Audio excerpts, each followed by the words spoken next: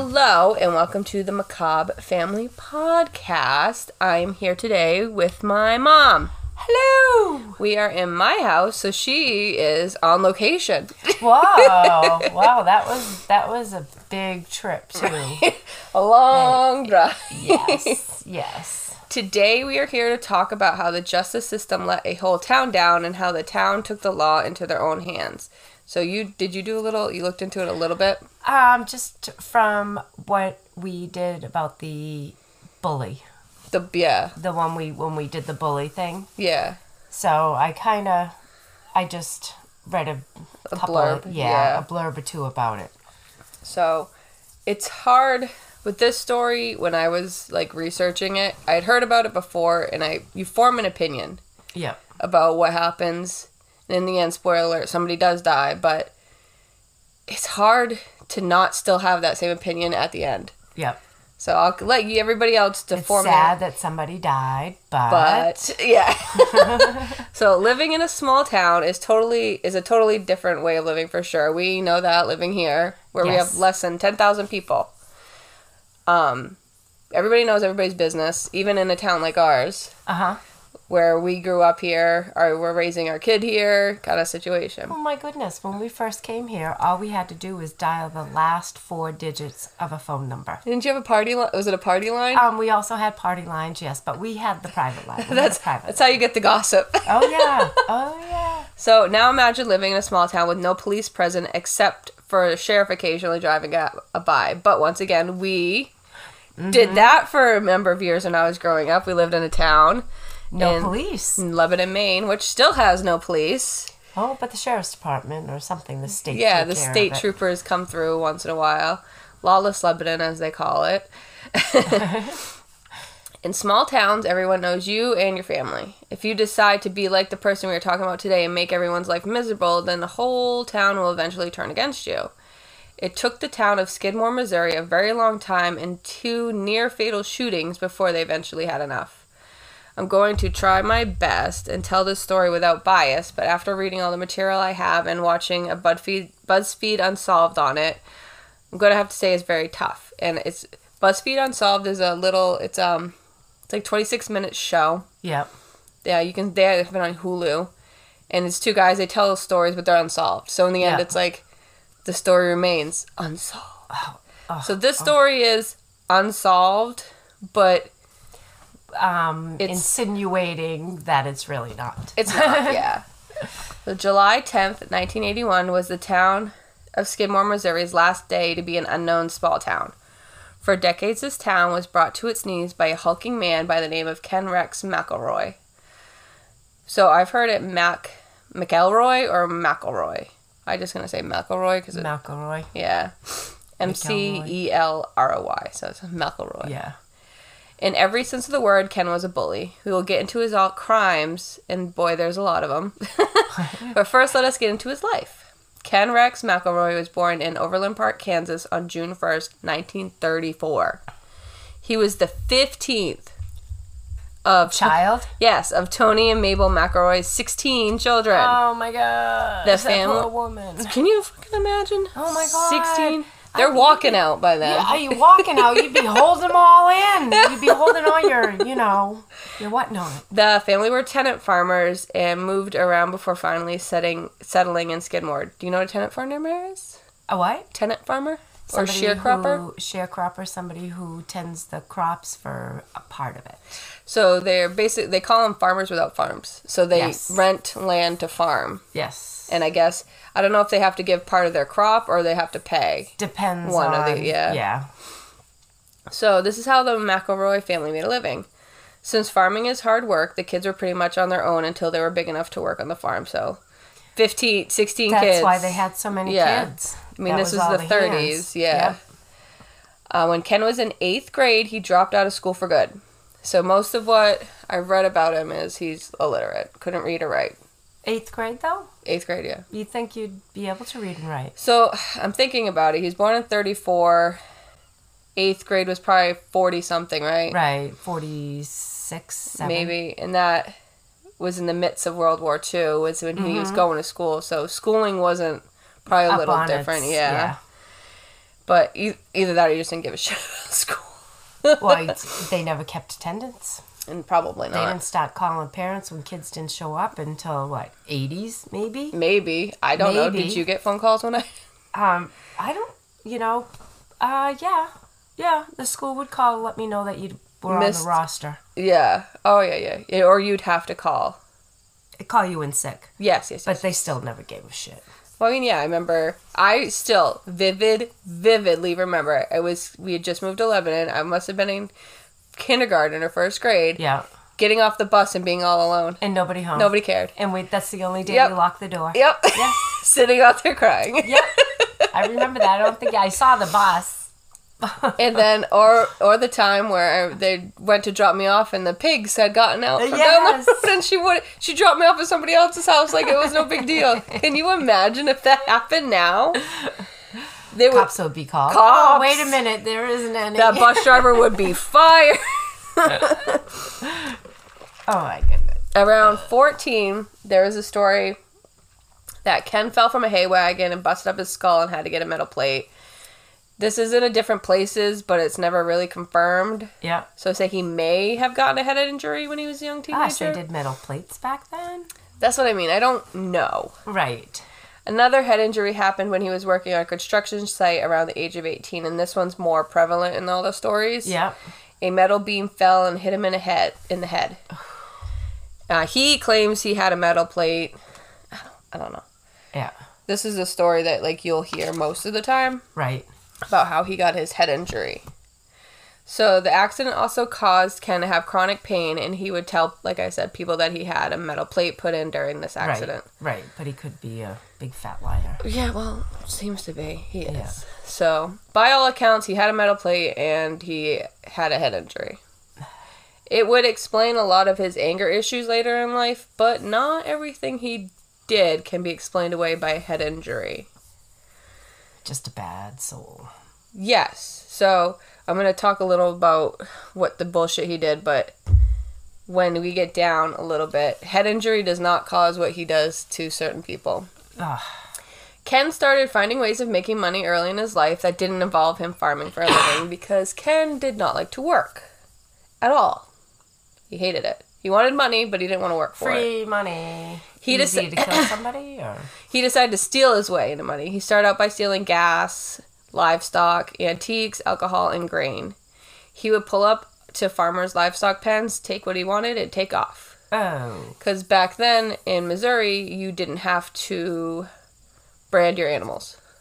Okay, so I mean, you wouldn't know whose it was. Exactly. And he would sell it to people that didn't ask questions or auction. Right. He also had a knack for training hunting dogs, so he'd get money for that as well. Ken would choose his victims of his stealing by making sure they were on the poor end of the spectrum. So he would steal... He stole from the poor. People who couldn't get access to good lawyers, and it was easier to get away for this crime. What a jerk. So he was like an opposite of Robin. What a Robin jerk. Hood. Yeah.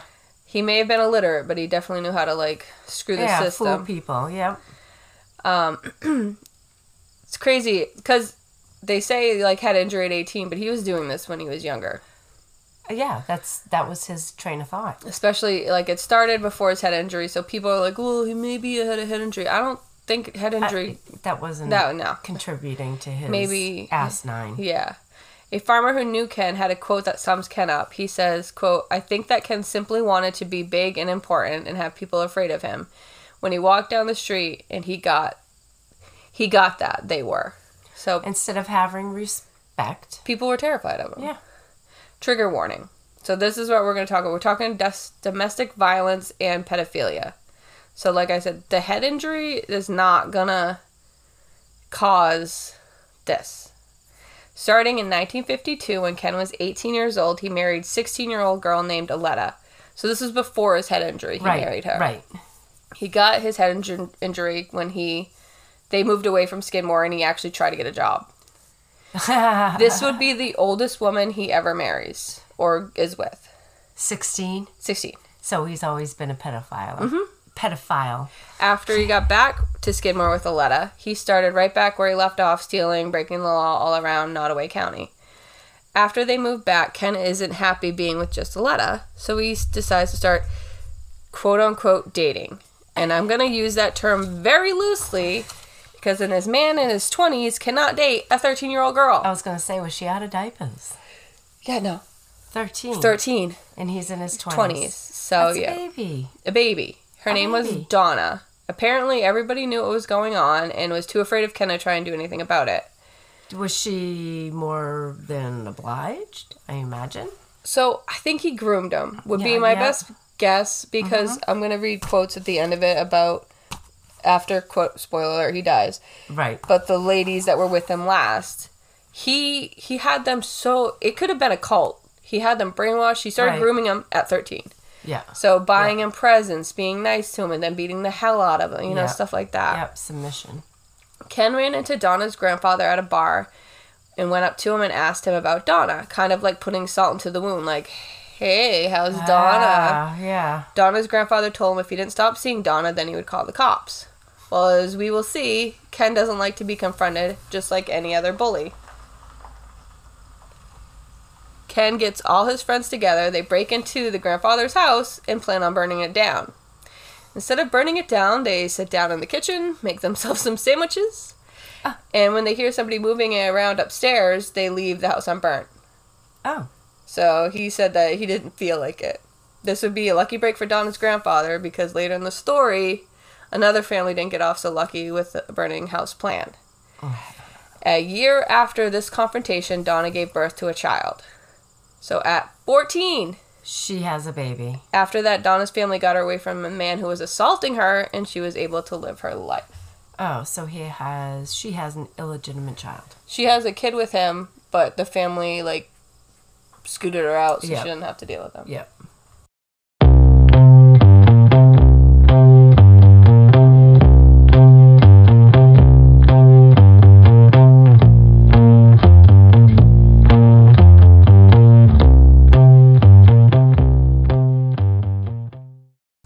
Next up in the long line of Ken's victims is Sharon.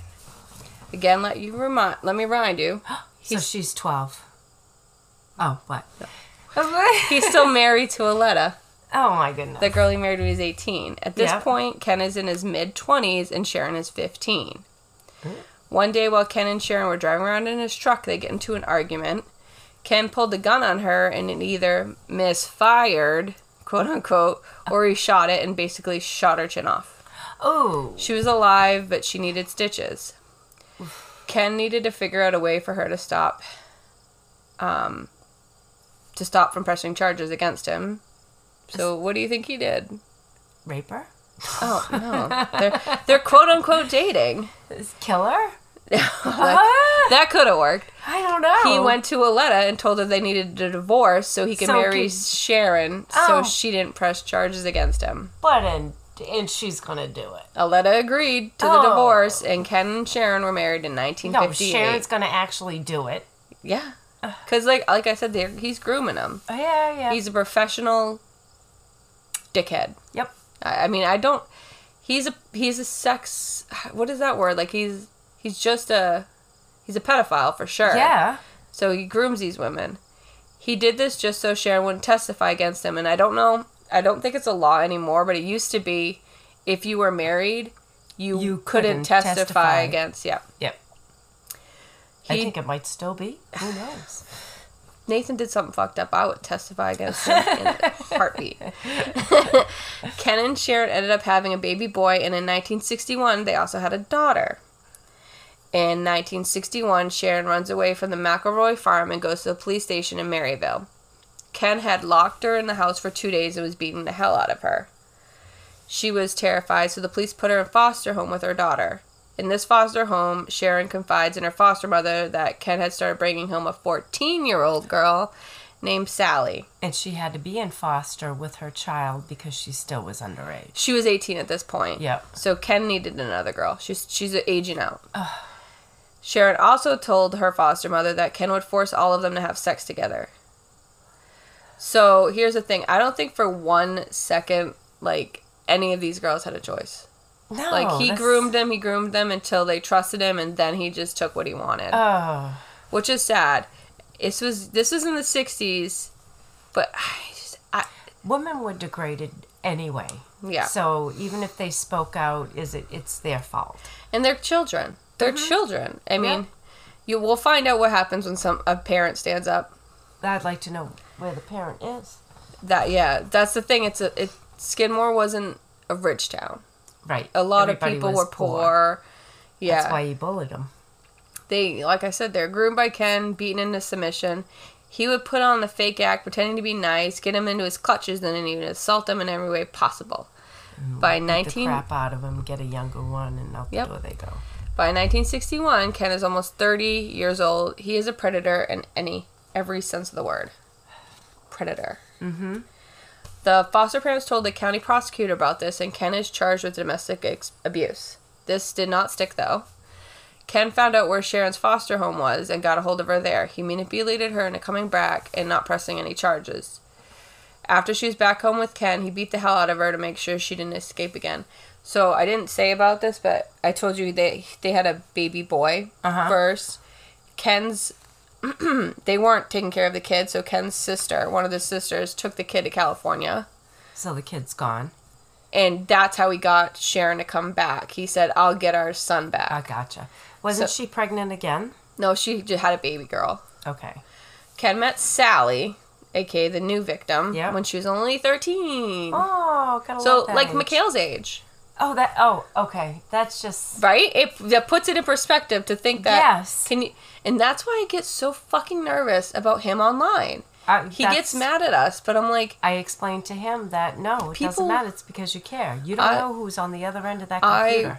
I heard a story on Red Handed about these boys. It was like kind of like you build your own thing, kind of like the Minecraft world, whatever. Right. And this guy was grooming them because he made them think that they were a 13-year-old boy with them. Like, they're grooming him. Oh, come to my house. This happened in England. Come to my house. We're free friends. We're all the same age. He brought him over, got him all drunk. Well, just the one kid. Yeah. The kid turned out to be 18. He killed him. I remember that story. Yeah, like he manipulated him, and it's like, oh, your parents are doing this because they hate me, and da-da-da-da-da. Right. And the parents knew, like, no, his voice does not sound like a 13-year-old boy. And that just scares me. No, I get... Like, and it should be scared. It is, and he gets like, oh, why can't I talk to whoever I want? It's like, no, well, I told him no. Said so. I told him no. I don't think so. And he's like, probably thinks, oh, it'll be different when there's a new baby. Bitch, no. Especially if I have a girl. If I have a girl, guess what? Lockdown's even tighter. Nothing. And I gave him that watch, and he's like, can I wear it to school? I'm like, hell no. You cannot wear this smart watch to school. Says I can call even though I don't have my phone. Well, he can't. His phone has to be near him. I know. That's what I said. I said, you don't have your phone. It's like a Bluetooth. It is. Goes, no, I can dial. See? And I'm like, guys, go ahead, buddy. Okay. Try it out. Call me. Call me. So he started grooming Sally when she was 13, just like he did all the other girls. Yeah. He would take her out on dates, but then one time he beat her up so bad that she had to be hospitalized. And instead of bringing her to the hospital... he left her. Dumped her on her family's ground in the yard. Yeah. So her mother died when she was young, so she was being raised by a single dad. While Sally was in the hospital, Ken found her and told her she had to move in with him, and if she didn't, he would beat the hell out of her dad like he did to her. So this is like manipulation. Mm-hmm. Brainwashing. Yeah. So this is how she ended up living with Ken and Sharon. In total, between the two girls, they had 6 kids. So, if we're thinking, these two girls had 6 kids, plus, I don't think Aletta had any, but the girl, the first one had another, so that's 7 kids so far. Oh. So far. Child support. Nada. No.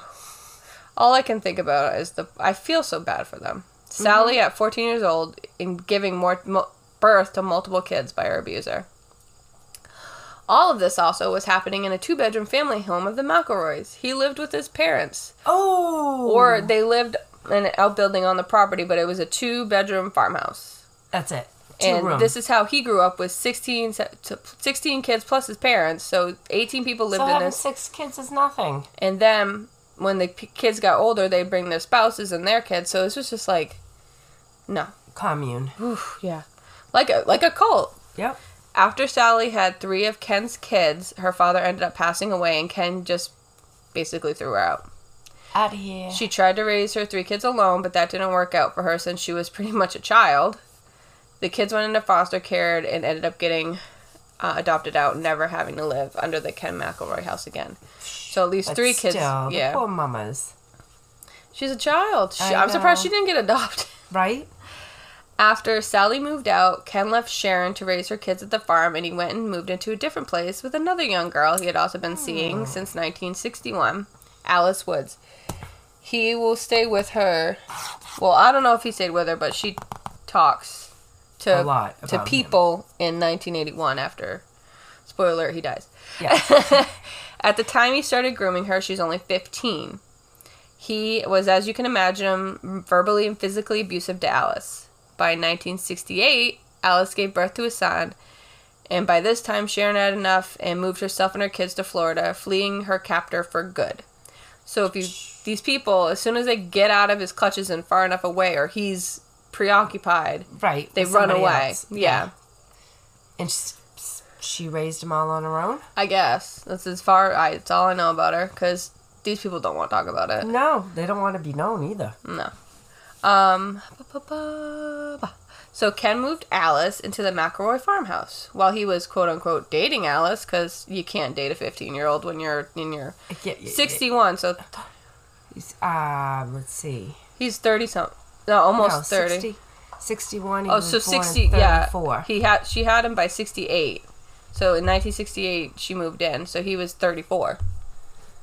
Yeah, 34. Yeah. And she's fucking 15. Oh my God. No. That's gross.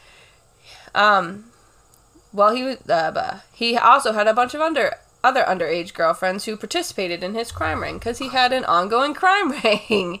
How else is he going to pay for anything? By now, he was basically had a whole crime ring going, stealing anything and everything. He would use the girls who worked for other farms to give him information like, oh, this person's going away, this person has this much cattle, da-da-da-da. That way. Yep. Like informants, basically. Yep. They would also alibi him out of trouble. By With me. Yeah. By 1969, Ken had 19 felony charges. They all range from violent charges and theft. So, 19, and he's 35. He always beat it, though, with the help of his big city lawyer, Richard Gene McFadden. Well, he had plenty of money. He was stealing it. Yep. He was an expensive Kansas City lawyer, and there were rumors that he was a mob lawyer. Hazel's home. Switching seats. Yeah. His specialty was getting Ken out of trouble. We'll get into the tactics that Ken uses to manipulate anyone who try to put charges against him shortly. Because, spoiler, he didn't just stick to harassing young women. Oh, here comes the man. He was a bully to everybody. In 1970, Alice finally called the cops. She told the sheriff that Ken was beating her up and chasing her with a gun. The new sheriff of Andrew County took the call and pulled over Ken. As he was searching Ken's car, Alice recants her statement and refuses to press charges. In 1971, Alice had enough and takes her son and runs home to her parents' house. Thank God she only just had one. Oh. No. Ken would not have any of this and started calling the house and threatening everybody who answered the phone. He said he was coming to get their son, and if anyone tried to stop him, he was going to kill him.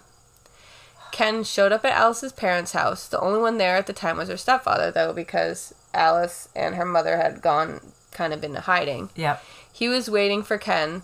Even so, Ken shot him through the living room window in the leg. So he shot him. Ken shot him. Yep. This is the guy that owns a store in town, too, right? No, this is different. Okay. God, Different. so he gets away with shit. Everything. So Alice's stepfather pressed charges. He didn't want to let Ken get away with shooting him. This wouldn't work for Ken, though, so he did everything in his power to get away with him. Get away with the crime. 1, his lawyer did everything in his power to get the trial delayed. 2, Ken went to work. Oh. So He everything's fixed. Oh, yeah. Ken would sit out in front of... This is Ken's job now. From now on, this is Ken's job. Okay. He would sit out in front of Alice's parents' house for hours on end, staring into the house. He'd rev his engine. He'd hold the rifle out of the window. Who was paying him for that? No, this is just what he does. While his crime ring's running, this is the big boss. He would he would hold the rifle out of the window. He would call the house every day telling them he was going to kill an entire family. This lasted for almost a year. Yeah. That's ridiculous. Lasted almost a year. And anybody who could drive would be a part of his train of terror. And we'll get into how bad it gets. This, like I said, lasts for almost a year. Ken catches Alice's stepfather in the bar in St. Joseph, which is a town over. Yeah. He walks up to the stepfather with a hunting knife and threatens him, telling him to drop the charges or he's going to kill him. Her stepfather declined Ken's request, so Ken left, got a gun, and he locked everyone in the bar. Yeah. And again said, no, I'm going to testify. And he shot him? So Ken, angry, shot at the floor of the bar and walked out. It's like, that's the thing. If you stand up to him, he backs down. Kinda, yeah. So, by the time the cops finally showed up, no one saw anything. So after 2 years of Ken stalking this family and his lawyer delaying the trial, Alice's stepfather said, never mind. I can't take it anymore. Yep. And that Didn't testify? No. Dropped the charges because, that's what Ken and his lawyer planned on. He would have stalked and harassed the family every second until the trial. After all this, Alice goes back to Ken and moves back to the McElroy farm. After 2 years. She's not too old? No. I mean, he does end up staying with people longer, but... Right. Well, he's getting older. It's harder to find the little babes. Oh. Maybe not? Soon, Alice was kicked out to make way for Ken's new girlfriend. And I say this again in quotes because no way could a child make this decision. Her name was Trina McLeod, and we'll hear from her again. When she met Ken in 1971, how old do you think she is? 13? 12? Yes. How did the parents even let him get away with this crap? I have no fucking idea. And this is bullshit. a part of the thing, too, that bothers me about this is It's that... like lost kids. The town kind of knew, and nobody could do... But there's no cops. They could try to call the cops. They don't do anything. Yeah, obviously. So this is why in the beginning of the story, I said the justice system let the fucking town down hard. He groomed her so much that what happens at the end of the story with her, you'll see how manipulated she was. I feel sorry for her. Yeah. But this time... It's just brainwash, especially with a kid. That's 12 years old? That's what you're going to know for life. 12 years old. Yeah. Mikhail. You get to 20, that's almost half your age. Mid-30-year-old woman trying to manipulate Mikhail, I would slit her open. She'd have more than one gash. Mm-hmm. Gross. That was gross. By this time... More like a six-pack? Six-pack again. By this time, Ken was in his mid-30s. When Trina was 14, she got pregnant. After Trina had the baby herself, herself and Alice ran away from Ken and went to live with Trina's parents. Now, how old was she when she had the baby? 14. 14? Okay. Took him 2 years? I guess. She probably didn't have her period yet. Probably fucking not. They had enough of the constant fear they were living in, so they ran away. That was a problem. He was an abuser, and abusers never like losing control. When they took off, he lost control of them, and he would get it back no matter what. Obviously, because they all keep running back, even after 2 years. It didn't take long before Ken found the girls at Trina's parents' house. He went there and dragged the girls out of the house and beat the hell out of them for leaving. After he did that, he burnt down her parents' house. Oh, my word. Killed her dog. Trina would later say in an interview with People after Ken's death that the house burning down was faulty wiring, which is a load of bullshit. Hey. Imagine that. Yes. Faulty wiring just happened when I beat the hell out of you, killed your dog. Yep, and set your parents' house on fire. Yeah. Yeah. She was brainwashed, so I wouldn't expect anybody else, for her to say anything other than that when she's being groomed by a predator starting at 12. Due to the extensive injuries that Trina faced at the hands of Ken, she was hospitalized. The doctor who treated her couldn't believe what he was seeing and called Child Protective Services. Trina was only 15, maybe 16 at the time. She was taken into foster care along with her son. Ken was charged with arson, rape, and brandishing a deadly weapon. So he was charged with arson, yet it was faulty wiring. Oh. Come on. Once again, we meet Ken's lawyer, McFadden. He delayed the process for so long that Trina got bored with foster care, ran away back into the arms of her abuser. Ken then got divorced from Sharon and married Trina so she couldn't testify against him. So the cycle continues once again. Ken gets away with heinous crimes because he manipulates the system. And I say married, but all the speculations is that he wasn't really married because some of these marriages overlap. So And they're underage. Don't they need parent consent? I think so. I'm not I'm assuming, but what I read was that some of these might not. Yeah, they're not real. No. Because she's still just telling them so that they're she's still naive Trina enough. McLeod in the 80s. So unless she switched it back, I would. She wouldn't. In 1973, Ken was on the land of a farmer named Romaine Henry. Romaine tried to get Ken to leave his property, but Ken wasn't having it because you don't tell Ken what to do. It doesn't matter whose property it is, it's his. So, instead of leaving, Ken turned around and shot Romaine in the stomach. Killed him? No. Romaine was able to survive and was all ready to testify against Ken. McFadden, once again, did everything he could to get his client off on charges. They used a criminal case Romaine had 30 years before against him, and many say that Ken also threatened members of the jury. Oh, gosh. So he would get the jury list, which fucking... And this is in the 70s. This is, 73. Why the fuck would you give somebody the jury list? He would go and try to manipulate the jury. This happens in the end, too. They should be unknown and behind closed doors for that reason. You should not see them. No, the jury there's no reason why you should. They can view you. Exactly.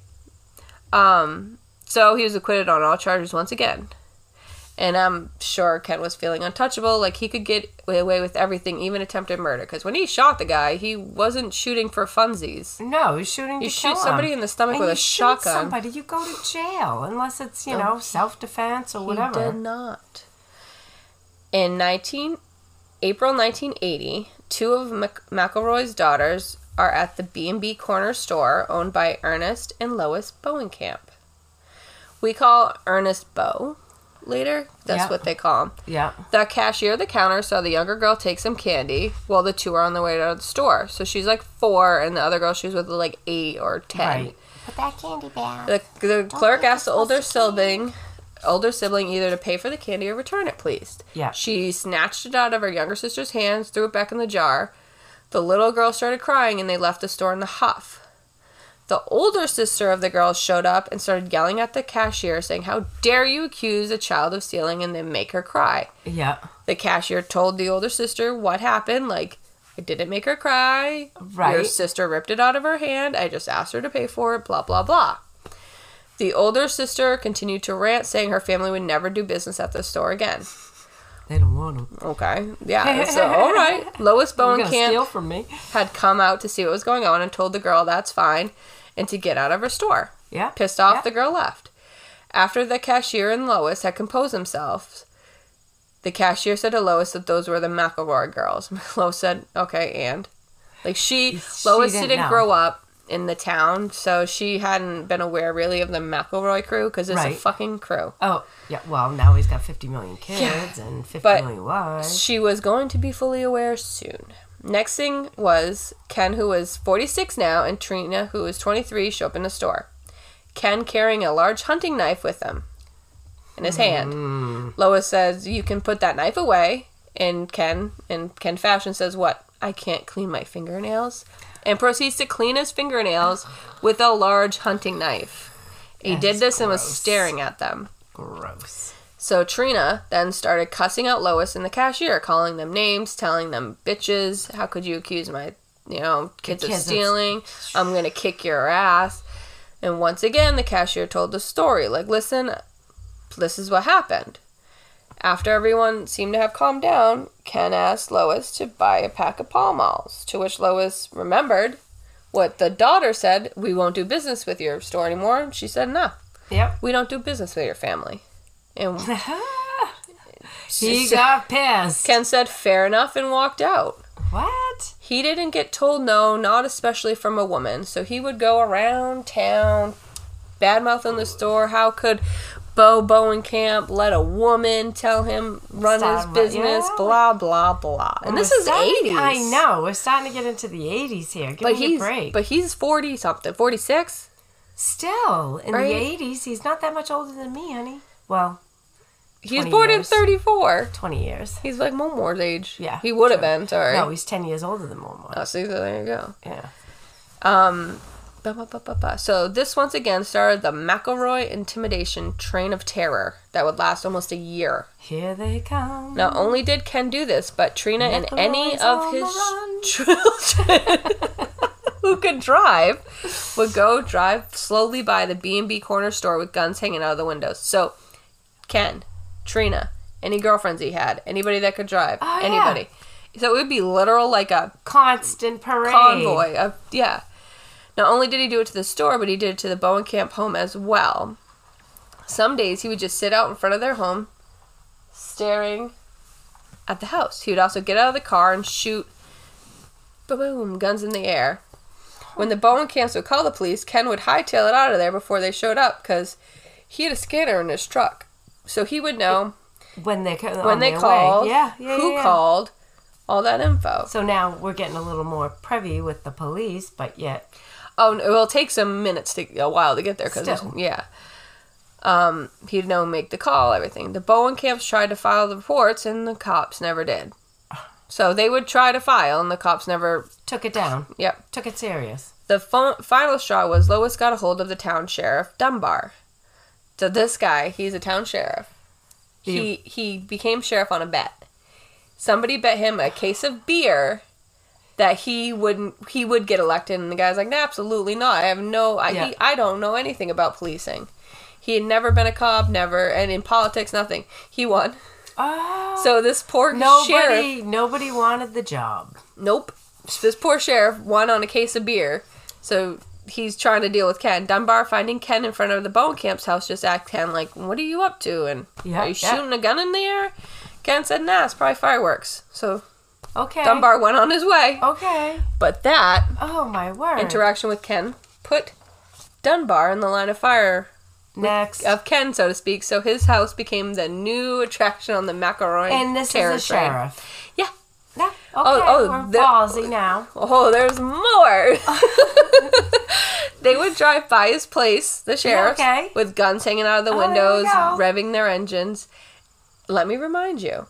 They were doing this to multiple people. They were driving through town. They were driving by the Bowenkamps. Yep. All around the same time. And this guy was the town sheriff. So as you can see, Ken did not give a shit who he messed with at all. Yeah. He wasn't going to be told what to do. He was a full-blown bully and will mess with anyone who gets in his way. Due to the fact that Ken was running his terror train all around town and by the B&B corner store... People stopped going to the store because they're afraid of dealing with Ken. Hey. I mean... You'd be his next target. So, like, in our town, if, say... Nature's Way, or not Nature's... But, like, Evan Post. Yes. If he's standing in front of a store, I'm not going to that door. No. He scares the hell out of me. And Jesse can deal with. You can't. Yeah. No, he's a psycho. Yeah. He's a full-blown bully... and will mess with anyone who gets his way. Yeah, so blah, blah. Business went down and the store was struggling. A quote from Lois Bowenkamp pretty much sums it up. You can't know how intimidating it was after that. Before his trial, he'd drive up to our house in his pickup at night and just sit there. Mm-hmm. Sometimes he'd fire his gun. It was frightening. Also, Lois and Bo are in their 70s. Oh. Yes. July 8th, which is Bo Bowenkamp's birthday. And 3 months after the candy incident, so 3 months of this, Ken catches the Bo in the back of the B&B corner store alley, where Bo was cutting up boxes, like breaking boxes down. Right. Ken pays a group of kids $5 to clear the alley and go get a soda at the D&G Tavern next door.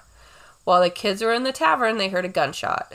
Oh, no. The owners of the D&G locked all the doors, stating, well, that's Bo's problem, not ours. This is how nobody even went out. That's how afraid they were of him. One kid, though, was like, no, fuck this. He went through the back door and went to check on Bo. Yep. And they found him bleeding out from his neck. Ken had shot Bo in the neck. He meant to shoot him in the head, but by some miracle, Bo turned his head a little bit and he got it in the neck and survived. So he did live. Yeah. In his 70s. That poor guy. The story that Bo told was that Ken walked up to him on the loading dock and asked Bo, "Are you mad at me, Bo?" I don't think so. Bo told him no, he wasn't mad. After that, Ken just kind of hung around. This is the moment he paid the kids to leave, and then he reached in his truck and got out his shotgun. Bo asked him to leave private property, and then just Ken leveled the gun at his head. And like I said, Bo had a feeling something wasn't going to go right and turned. And that's why the gunshot pellets got his neck and not his face. If he would have shot him in the face, he would have died. He would have died. The arresting officer who took Ken in, his name was Stratton. While Ken was in holding, Stratton's wife immediately started getting threatening phone calls. So while Ken's in the holding, getting processed, they already know who's processing McElroy's him. little crew started calling the people. So he's not the only one anymore. He's got his army behind him. Yep. All brainwashed and ready. On July 9th, the next day, Ken bonded out of jail using his farm. There were 0 conditions on his bond. He could carry a gun. He could do whatever he wanted. With 21 felony charges up to his point. Oh, sure. Hold the gun. He was getting off on all of them. You would think something would be, you know what I mean? Like, how could he have nothing? You gotta have something. No alcohol, no drugs. I mean, he could do whatever he wanted. He shot a guy in the neck and he was out the next day. What's gonna happen now? He's gonna go back and shoot the wife. Here's this. This was because Bo didn't die. Back in the day, in Missouri, guilty, you're innocent until proven guilty. So if Bo had died, it would be different. But since Bo didn't die, it's just an assault. Yeah. So he would not have gotten off bond if he died. The story that Ken told was that he went into the alley minding his own business and got blocked in by another car. Oh.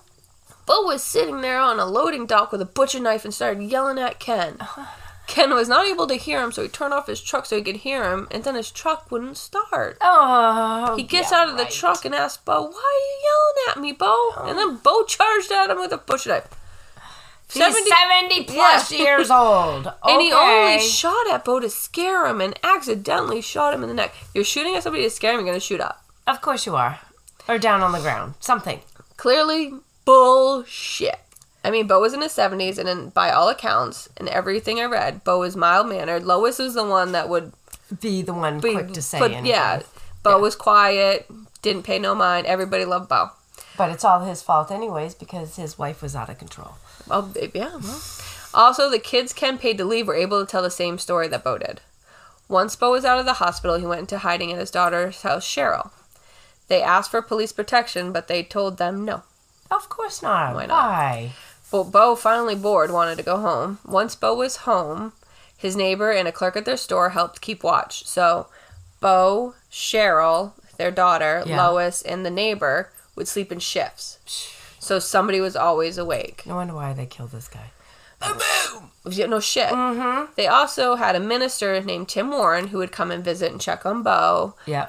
And once Ken found out that the minister was going to visit with them, he started threatening the minister and the minister's family.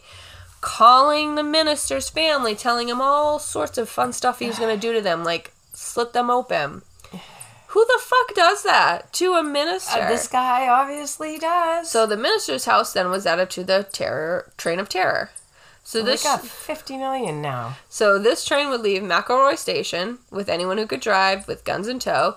They would go to the Bowen camps, State Trooper Stratton, Sheriff Dunbar, Minister Warren, drive by the B&B corner store, all through town. Yeah. He was also harassing the kids he paid to leave the alley.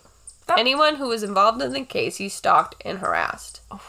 The police told everyone just to ignore it. How can you ignore it? This guy's shooting people at will. As I was reading this, I literally made me think of the incident with Mulmore.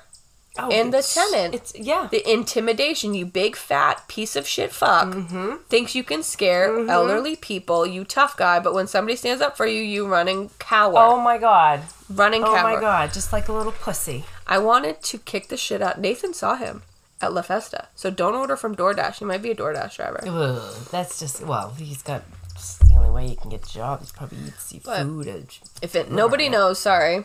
We're getting off talking, but my grandparents were threatened by a tenant they had who refused to pay. I don't think he paid for, 8 months? Refused to pay, then was threatening them. Restraining orders. Threatening my husband, threatening my mom. He's tried to threaten me, but I don't. It was a piece of shit. Yeah, restraining order. I recorded him, and he tried to get a restraining order on me. Tough guy, tough guy, tough guy. Yeah. I'm not gonna say where he's from because I don't want to take away a class of people that I know listen. Just don't go to Milton anymore. Yeah, don't. There you go. Don't go to Milton. He does drugs. He's a bad drug. Oh, and Nathan said his girlfriend there was just recently arrested. Oh, good. I'll have to look her up again. I can't remember her name, but I will. Nathan knows it. I'm not going to say it on here. Okay, August 18th. Won't give him that. No. Faction. It was the preliminary hearing for the Bone Cap vs. McElroy trial. Ken's lawyer, McFadden, was able to argue that they needed a new venue. That ended up prolonging the trial until December 1980. So, this is what McFadden does. This is why Ken pays him big. McElroy was released on $30,000 bond, this time with conditions. He was to leave the Bone Camps alone, not trying to contact them, and not act like a menace. And he wasn't allowed to leave Skidmore. Okay, but they all live in Skidmore. That's the thing.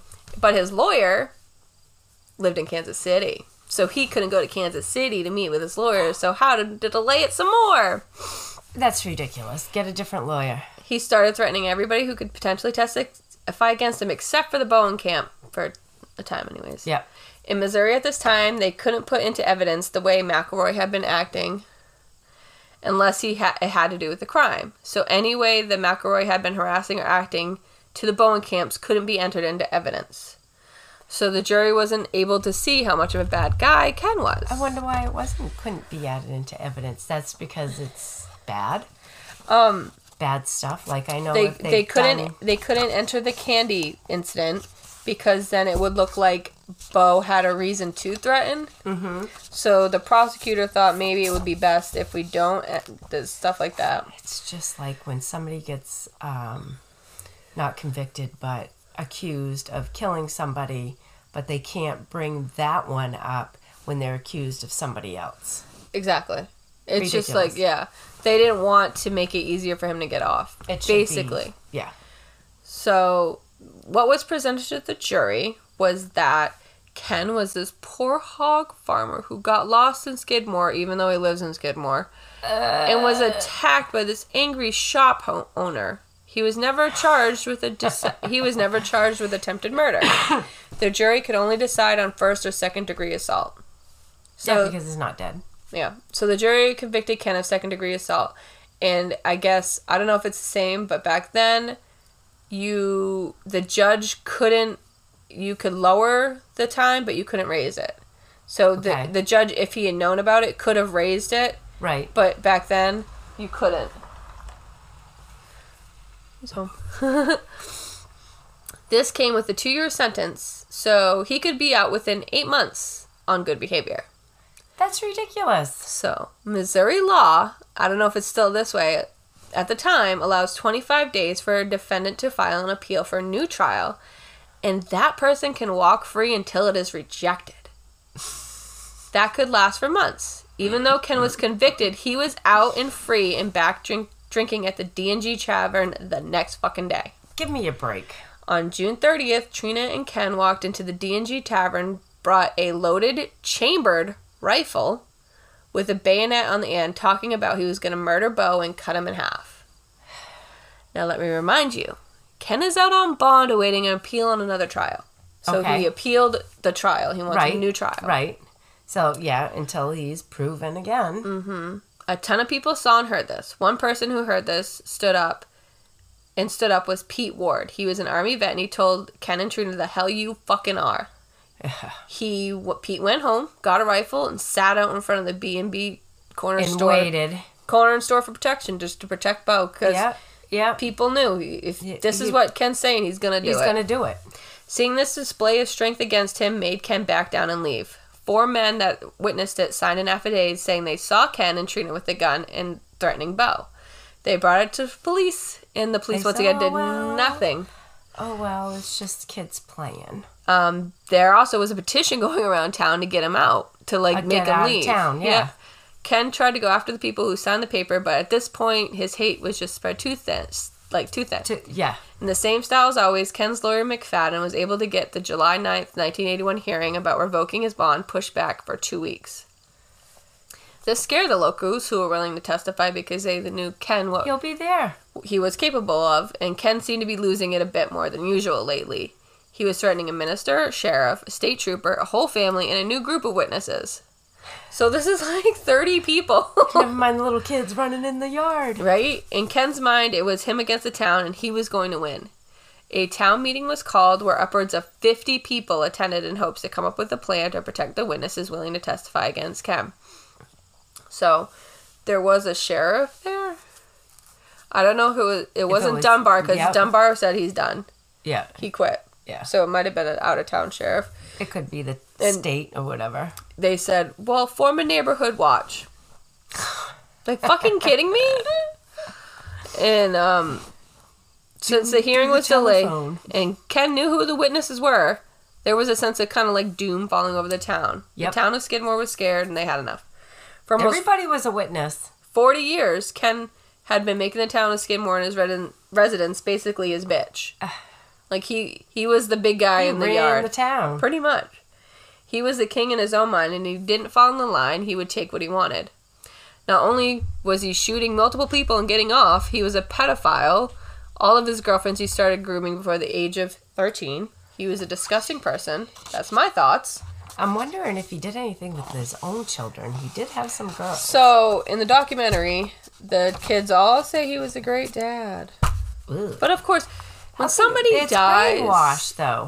But somebody dies, you don't... You always talk the best. Yeah, you don't want to say anything. This guy was a piece of crap. Period. Yeah, end of it. That's my opinion. You can form your own. On July 10th, 1981, there was another meeting at the American Legion Hall that was located across the street from the D&G Tavern, which was their hangout. Yep. The plan was to talk about, once again, how to protect everyone from the McElroy Train of Terror for the next 2 weeks. In their hearts, though, they knew it was going to be much longer since McFadden was able to delay the trial like a pro. The town was... Because it was, what, minimum of 2 years?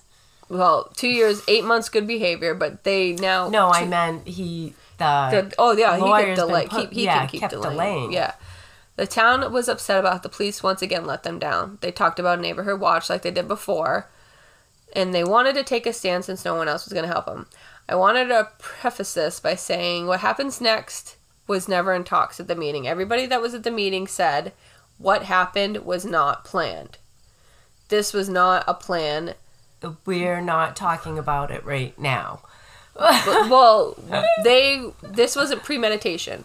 What happened was a couple people... We'll get okay.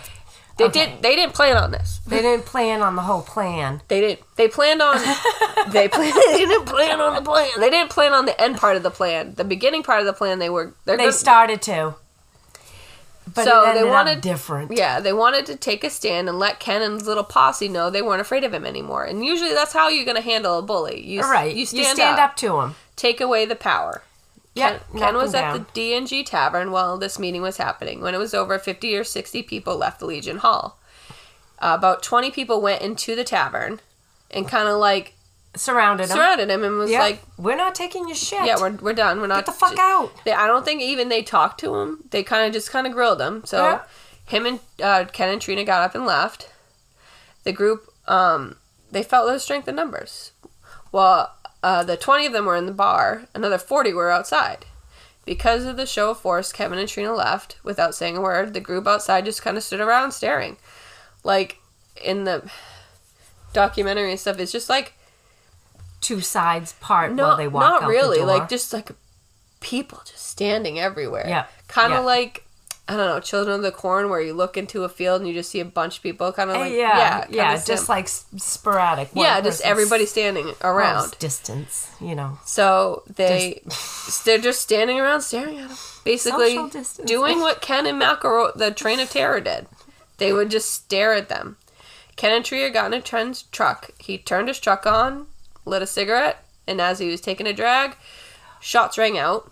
Shot her, and then shot himself. No. Okay. Ken was hit in the back of the head. I already know. Yeah.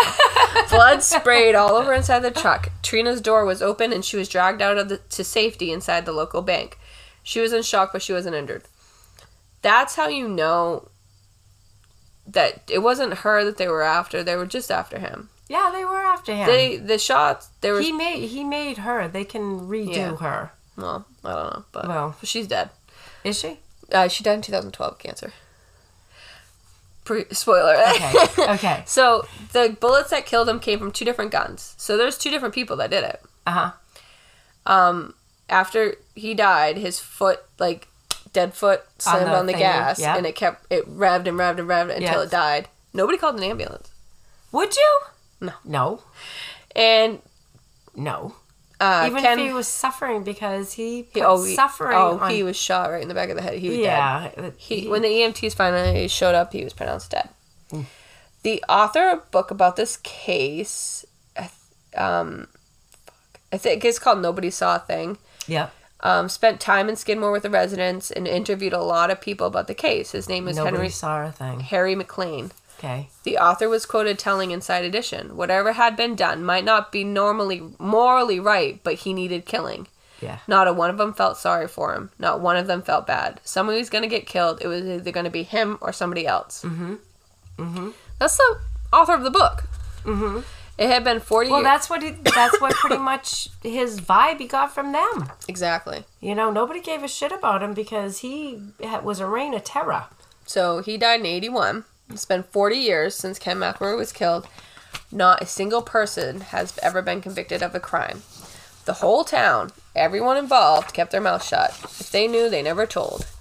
Hopefully they weren't looking too hard either. The FBI came. Yeah. This changed the whole town and everyone involved. I can't say it was for the worst. I think the stress level of the town was finally down and they weren't afraid anymore. Trina and Alice did do interviews with People magazine after the killings, and the quotes they give are not what in reality happened. So I'm going to read you. It's from Alice. Quote, "Ken was totally different from the way they are saying he was now. Oh, he was wild, but he wasn't guilty of all these things they say. He was honest and generous. I never knew him to steal anything, ever," unquote. Bullshit. Trina? Alice. The one we beat the hell out of. Yeah, I don't get that one. Like I said. So she was in the hospital, too. Yeah. She was in one of the other ones. She was there when he burnt down Trina's parents' house. And Trina, in 1981, People Mag said, quote, "The officers were always hassling him. They'd accuse him of anything, even things I know he didn't do because I was with him. They just hated him because he wouldn't kneel down to them." End quote. Okay, because he expected them to kneel down to him. Exactly. She definitely was brainwashed. All brainwashed. So Teresa Bowenkamp, which was Lois and Bo's daughter. Yep. Why did I say Cheryl? Okay, it's either Teresa or Cheryl. Quote, "Once the shroud of silence fell, there was going to be no one talking. They could be pushed and dug and gotten nothing. We were so bitter and so angry at the law for letting us down that it came to somebody taking matters in their own hand. No one has any idea what a nightmare we lived," unquote. So it's like this person was dealt with the Train of Terror.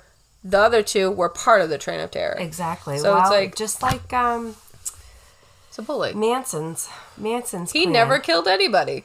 Well, they all did. The girls did. No, the girls did, but he speculated may have killed somebody, but he never actually killed anybody. No. I hate people call him a serial killer. I'm like, no, he was a cult leader. He was a cult leader that made people kill people. Exactly. And the biggest one was Helter Skelter.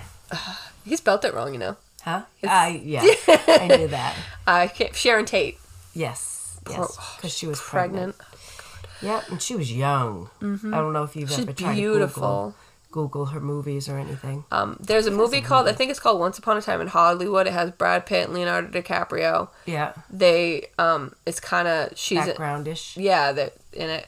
Also, remember we were talking about The Only Murders in the Building? Yes. It's on. Shoot, I know. It's on. Yeah, God, it was last night, too. There's like 3 episodes, 3 or 4. I started watching it, and then I'm like, no, I gotta be awake, because it was like 2 o'clock in the morning. So, okay. I know, I gotta watch it, because, I love Steve Martin Short. Oh my God, they're my favorite. And she's good with them. I love Selena Gomez. She's adorable. Mm-hmm. Okay, anyway.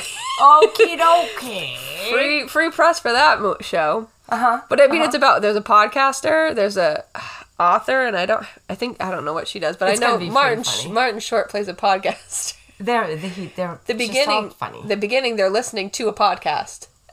So it's... See, I haven't even started anything, so I was shut like up. 10 minutes into it. That's about it. No. I know these women were groomed since they were 12, so they didn't know any better. I hope in their later lives they found peace.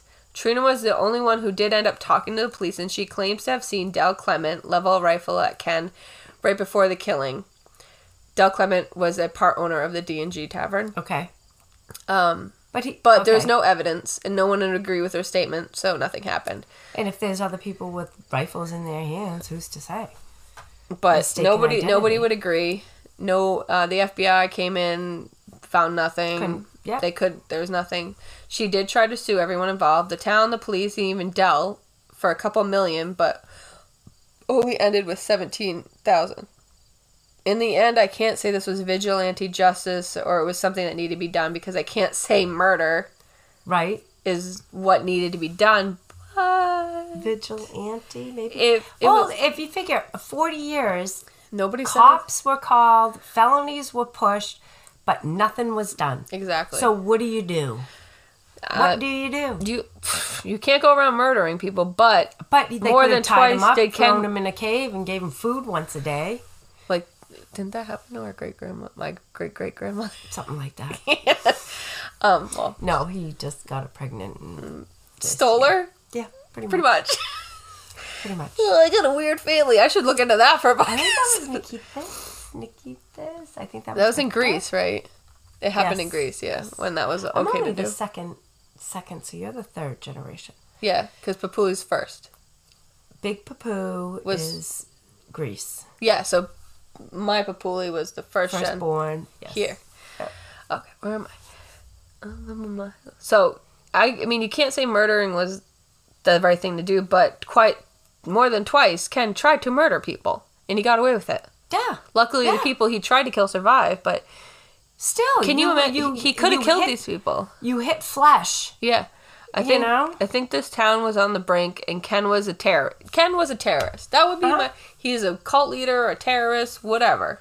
Oh, he bred his cult. Oh, he did. That's pretty sad. You may form your own opinions, but from everything I read, Ken was a terrible person and should have been in jail. I'm sure you feel the same way. Yeah. Since the justice system failed over 21 times, this town did what they thought best. His lawyer was quoted as saying, for as long as he was his lawyer, at least 3 times a year, felony charges came against Ken. 3 times a year. Since the fucking 50s? And only like 19 or 21 of them stuck out of all those. No, none of them stuck. Except for this last one where he shot Bo. This poor 70-year-old man. And take it that far. It's insane. So that's so sad.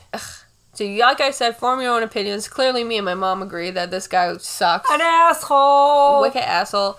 And, his grave. Okay, you talk for a second. I'm going to get the piece of paper. Of his grave? Yes, I want. It's not just a flat stone in the ground? It's a flat stone in the ground, but it says some funny shit. Well, who wrote it? I'm assuming his family.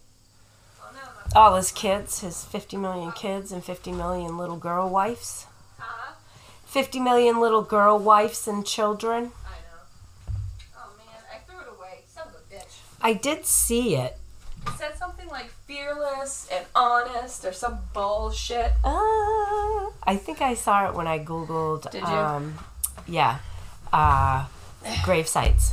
Yeah, it was like bullshit. Yeah. Bullshit. Yeah. And like I said, there's a documentary his family tells about what a great dad he was. Oh my God! But that's called brainwash. But people don't How long like did to it take before the Manson clan finally? They still don't talk. I've seen like Barbara Walters interview, so we're talking years ago, and they still were like in La La Land. They spent. I listened to something about them. They spent like lots and lots of time on drugs too. Oh yeah, he was LSD. They did it. Constantly. There was a movie about it. I think it was Benedict Cumberbatch played him. He plays Sherlock. Oh. So don't forget to check us out on Facebook at the Macabre Family Podcast, on Instagram at Macabre Family. You can email us at macabrefamilypod@gmail.com, and check us out on TikTok at the Macabre Family Podcast. Thank you for the support. Thank you for listening. Keep it Scooby.